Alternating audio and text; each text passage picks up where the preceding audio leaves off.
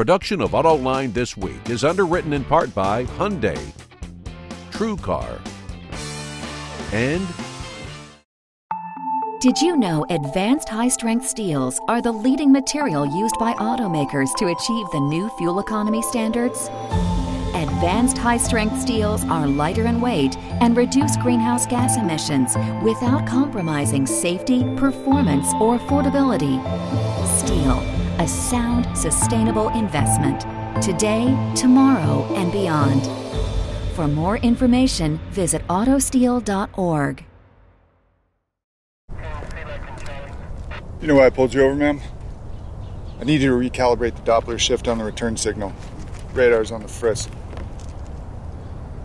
Do Sonata drivers know something you don't? The Sonata from Hyundai. And now, here is your host, John McElroy.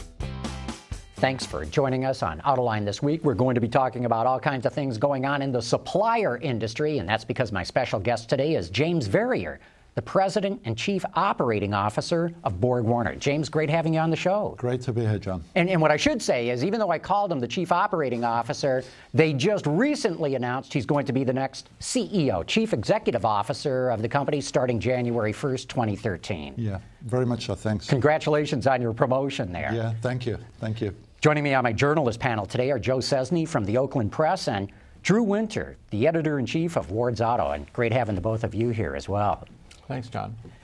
James, Borg has been on a wild tear here for the better part of 2 decades. I remember in the early 90s where the company almost went bankrupt, but then it put together a very astute strategy of really concentrating on technology that would boost fuel economy, reduce emissions, improve performance.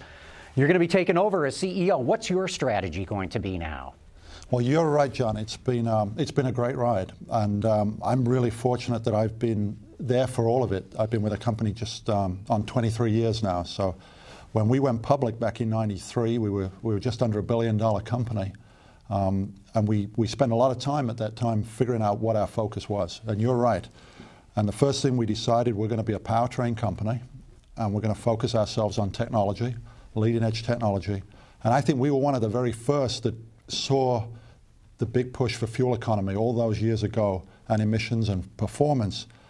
And then the real cool thing is we stuck to the strategy. We stuck to the strategy, and over 2 decades we've just executed consistently against that strategy, and the results are there to see. I mean, it's been a fantastic growth story and a very successful company, and I'm certainly proud of it. And you rebalanced the company, too. You know, Borg goes way back. I mean, back to the beginning of the horseless carriage. Yeah.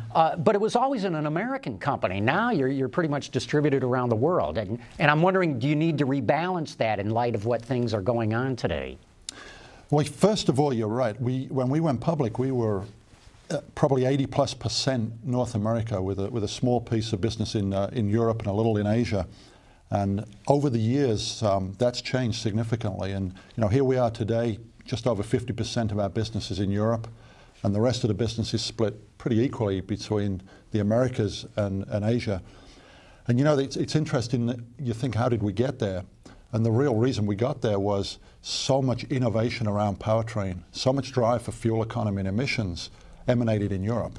And so as those European OEMs drove those standards and drove that level of performance, it pulled the likes of BorgWarner in. So that really balanced our portfolio in Europe. As I look out and I look forward, we aim is to have a very balanced portfolio. We absolutely think that's a key advantage for us, both geographically and from a customer point. So if I look out 5 to 10 years, we'll keep that balance. But your investors are going to have to be concerned about your exposure in Europe right now. I mean, the European economy shows no signs of being able to kind of right itself here in the next couple of years. Can you? How do you ride that out given your position there? Yeah, Europe's certainly a challenged place. I think there's no mystery there. It's this year in 2012 has been a challenging year. The good news for us as BorgWarner, as Europe has been in decline this year, depending on which report you read, it's 7%, 9% down year over year. We're probably going to be about flat, and that's another example or another reason that the adoption of our technology is enabling us to grow faster than the market. And that's been a very critical piece. So a flat market is unusual for BorgWarner. We're such a growth company. So it's been a little bit of an adjustment for us, but we've been operating in a flat environment. And as we look out over the longer term, we're very comfortable that Europe will find a way to correct itself and will start to grow again, and we'll see that growth with it. So, and even as Europe slows down, U.S. sales are looking pretty good next year, and there's almost an explosion in the turbocharger market. I mean, we can hardly imagine now an engine without a turbocharger going ahead. I mean, it just seems like everything now is we're downsizing and boosting just about every new engine. So what does that market look like to you? Yeah, I dream about that every night. Yeah. It's wonderful. It's wonderful. Every vehicle with a turbocharger is just like a dream for us. But you're right. The downsized boosted engines has been a global phenomenon, and we've seen that for a long time in Europe, where the adoption rates on diesel and now on gasoline are very, very high. And that's absolutely coming to the US and also to Asia. We're seeing tremendous adoption rates in both of those continents. But now you pretty much, it's you and Honeywell, I think, are the big players, but now we've got a bunch of new ones coming in, Continental, Bosch and Mali. So you've got growing market, but obviously more competitors. Are you going to be able to hold on to your market share as we go forward in the turbocharger market? Yeah, the simple answer is yes, is the real quick answer. As we look out, there's going to be, if you look at the vehicle market, there's going to probably call for another 15 million or so turbochargers usage over the next 5 years, if we look from 2012 out to 2017. So that measures the explosion in the growth rate. The new entrants that came into the sector, this was a decision made a number of years ago where the automakers had the foresight to see this explosive growth in turbos. And at that time, there were two principal guys, BorgWarner and Honeywell, with the Japanese competitors also. And they just felt uncomfortable because they could see that growth rate, and it just made sense to them to bring in additional people. So Continental and Bosch Mahler are coming into that space. And they're two companies that we have a lot of respect for. They're very good companies, very well-run companies. And they're now entering into that space. What we see, though, is the automakers are not, they're not about, I don't believe, to bring them in on a sharp incline. This is a highly engineered, highly technical product, and it's going to take a lot of care to bring them into that space. So I think we're going to see them come into the space, and they're gradually going to find their way in that space. As we look at our data and we look out 5 or 6 years, we're very comfortable about our market share holding firm to where it is today.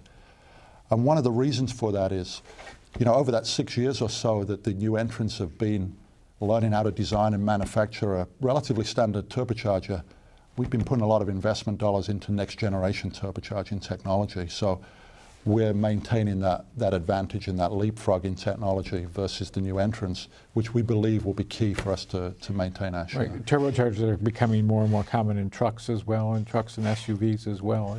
And how do you see that market developing here in the next few years? Yeah, we see some good examples today of penetration on gas vehicles, SUVs and light trucks.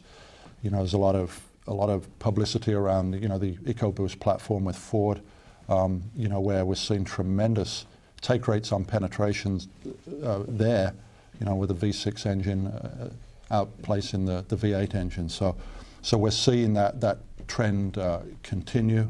And then you have the diesel side, which are turbocharged as well. So we're going to see that continue to unfold both on light vehicle and truck also. James, you mentioned the next generation of turbo coming. Can you tell us something about that? I know years ago there had been talk about going with ceramic impellers, all kinds of things that never came to fruition. What's the next generation of turbo going to entail?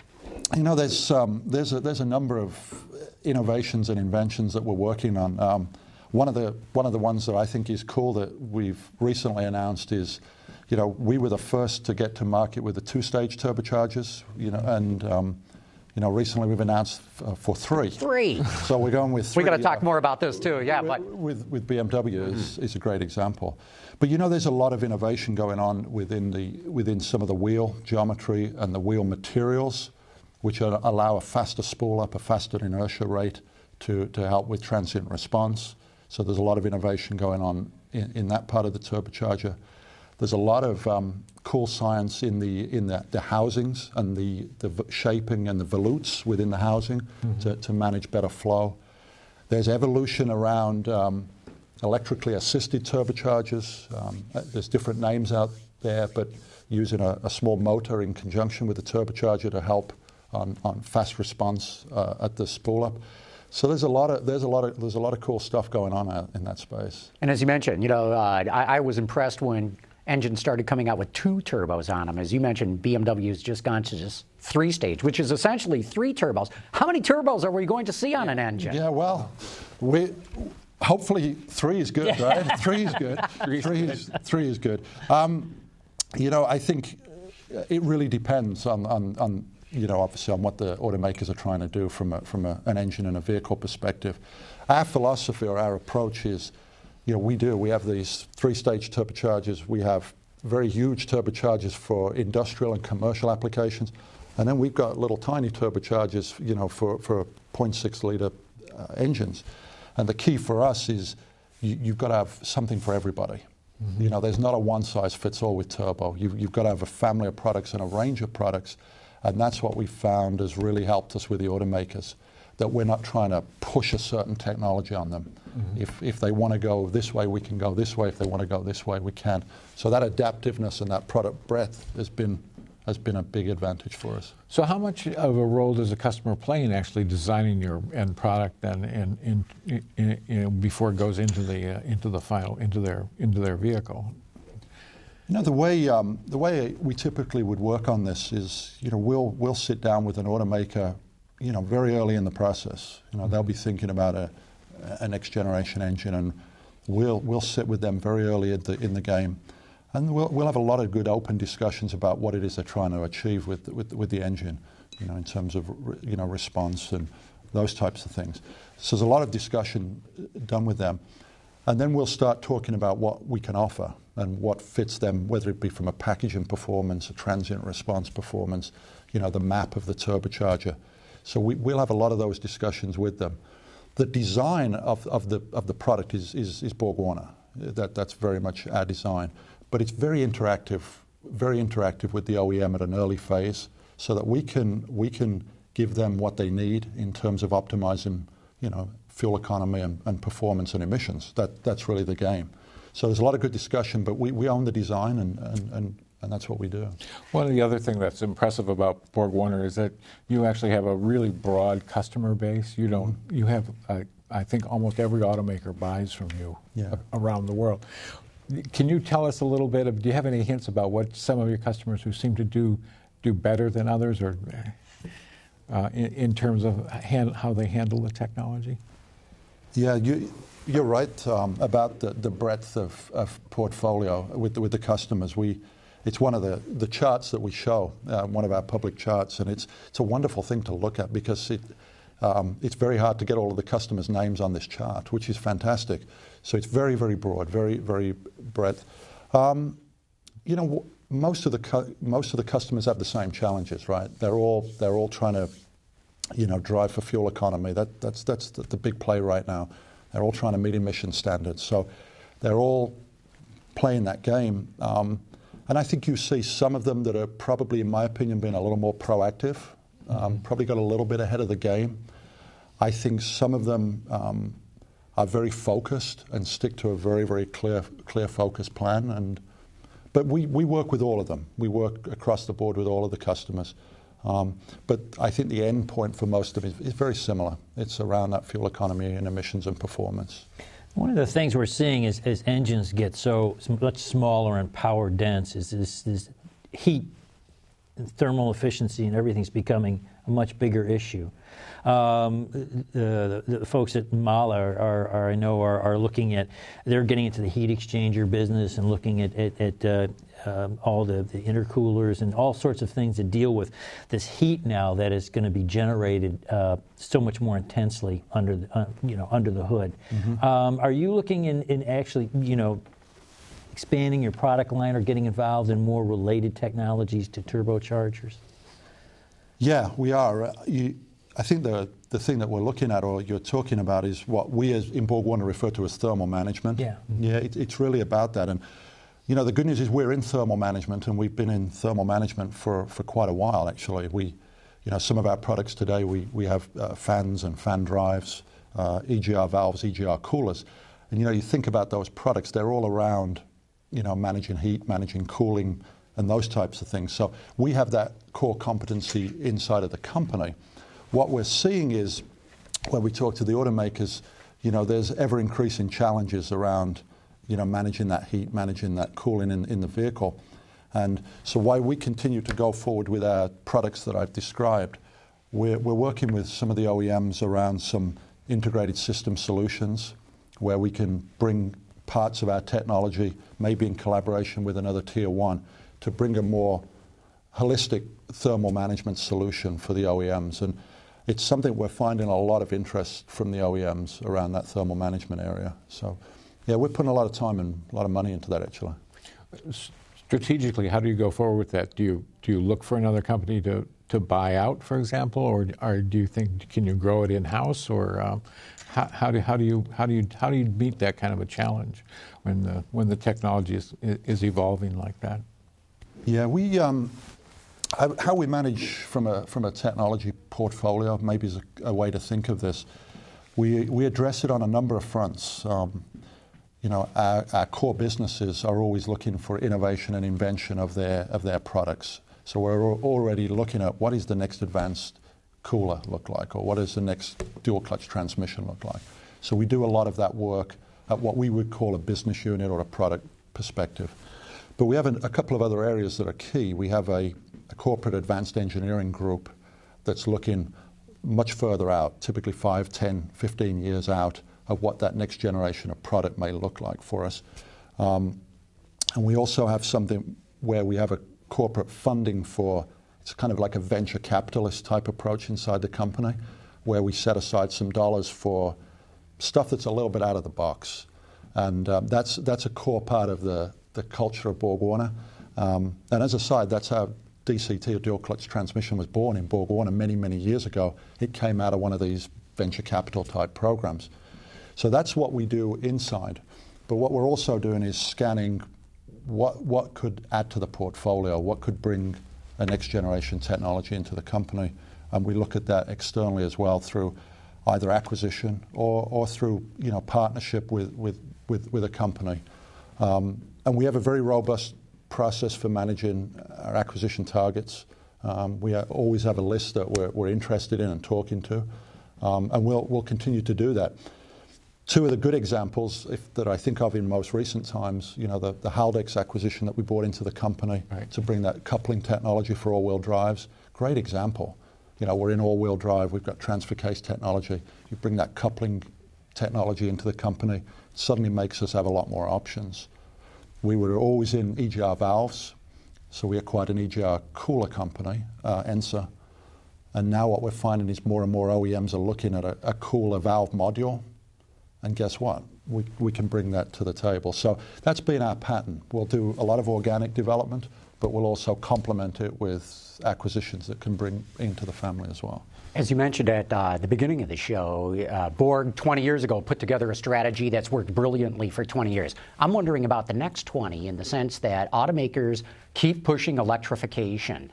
And I can see the day coming, we're already seeing it now, albeit on a small volume scale, whereas instead of using a turbocharger, they're using an electric motor and a small battery set just to be able to launch the car. Do you feel that as a threat? Is this an area that Borg should be getting into? What do you think about electrification? Yeah, the way we look at it is, if I think to the extreme or the end of the full electric vehicle, pure electric vehicle, our view is, as we look out 10, 15 years, we think that's going to be a very small niche market, maybe 2 or 3% of the vehicles. We don't ignore it. We always look about how can we play in that space, and we have some ideas there. But then I peel back to, various forms of hybrid technology, all the way from stop-start to parallel hybrids. And that's very good for BorgWarner.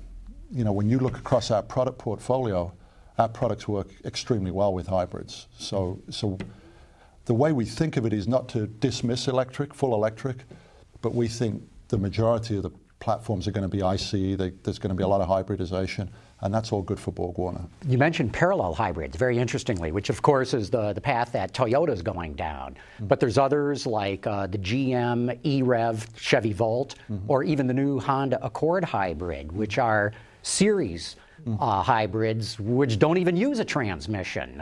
So are you betting or hoping on the parallel hybrid instead of the series hybrid?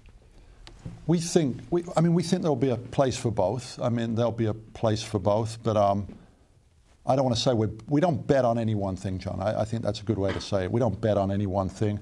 The way we look at it is we look out 10, 15 years. There'll be a place for all of these, and BorgWarner will find a way to get content on pretty much any powertrain solution that comes, and that's what we've done in the past. But we really do believe that the ICE has tremendous, the mainstream future, and we believe there's a lot more opportunity in the internal combustion engine, and obviously that's very, very strong for us. I had one other question, and kind of sort of change the subject a little bit. BorgWarner is a technology company, basically. I think that's the way you should probably be looked at.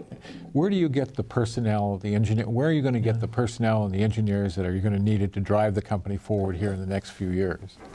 Yeah, well, you're right. We're absolutely a technology company. There's no question about that. That's who we are and what we are. Which, if you think about it, when you're trying to attract engineers, what a cool place to be. You can come to BorgWarner and you can work on dual clutch transmissions, you can work on turbochargers, you can work on advanced thermal systems. So it's like an engineer's dream to want to come to BorgWarner. Where we do our engineering, we do it all around the world. We do a lot right here in Michigan. We're very proud of that, and we've been very successful so far in both retaining the great talent that we've got and bringing talent into the company. But we do a lot of engineering work in Europe, where we've done very well, and we're doing more engineering work in Asia.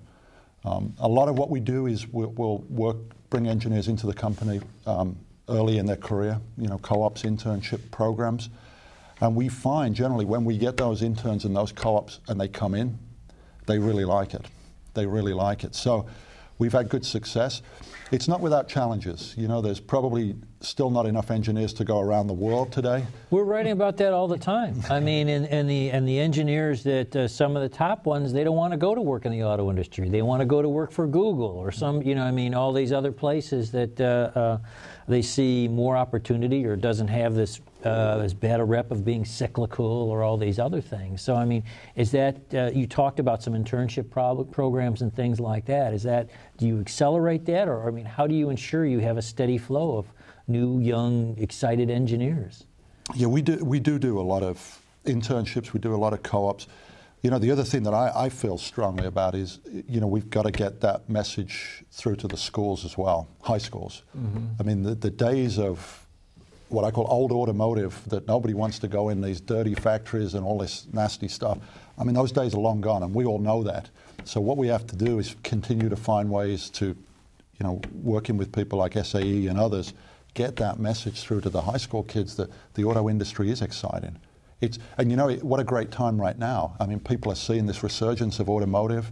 They're seeing a lot of the technology. So I think it's exciting, but it's a battle, right? It's a war for talent, and you've got to go up against the Googles and the other guys, but we're not going to stop trying, I've got to tell you that. James, we're getting down towards the end here. What I want to ask you about is this topic that I seem to be running into throughout the supplier industry. It's coping with the capacity crunch. Car sales and production in North America, especially the U.S., have just about come back to where they were before. But everybody closed down so much capacity. They know they need to add more, but there's so much uncertainty economically about, do you go with bricks and mortars or not? What's your view? Will BorgWarner be building bricks and mortar facilities in North America, in the U.S. in particular, in the coming future? Yeah, I think, as I look at the moment, our footprint in North America is good, it's strong. From a brick and mortar perspective, we're pretty well there. We're pretty well there. The good news is we've got some additional room to grow in our North American footprint, and we'll do that. You know, the thing that we've tried to do, and because we've been a growth company for so long, it gives us a little bit of an advantage to be a little bit more proactive. But we have a very robust process where we're looking out a couple of years and making sure that we've got that capacity in ahead of time. I think we're not the only supplier in the world that has got themselves into a capacity jam years ago, and that's not a pleasant life when you're doing that. And so what we found is we want to get ahead of the game on capacity and get it in proactively. You don't want to do it recklessly and just have a lot of excess capacity, but I think there's a smart way to do it, and it's what we've done. So we feel good with our footprint in North America, and we're continuing to grow in North America, and it's good. Are you shifting capacity from Europe to here that may be unused to aid? We need a quick answer. We're done at the end. Yeah, we generally produce in the region that we sell. We'll do a little bit of export, but generally speaking, we find the most efficient way to use our capital is to produce and sell in the region where we are. So we don't do a lot of intergeographical shifts. And on that, we're going to have to hang it up here. But thanks so much, Gene Ferrier, for coming on the show. And Joe and Drew want to thank you, and want to thank all of you for having tuned in today. Production of AutoLine This Week is underwritten in part by Hyundai, TrueCar, and Did you know advanced high-strength steels are the leading material used by automakers to achieve the new fuel economy standards? Advanced high-strength steels are lighter in weight and reduce greenhouse gas emissions without compromising safety, performance, or affordability. Steel, a sound, sustainable investment. Today, tomorrow, and beyond. For more information, visit autosteel.org. Why? Because plants need water to grow. Because baseball's played in the summer. Oxygen and hydrogen. Because I forgot to get a receipt. Why? Why not? Why? Why don't you go ask your dad? Do Sonata drivers know something you don't? The Sonata from Hyundai.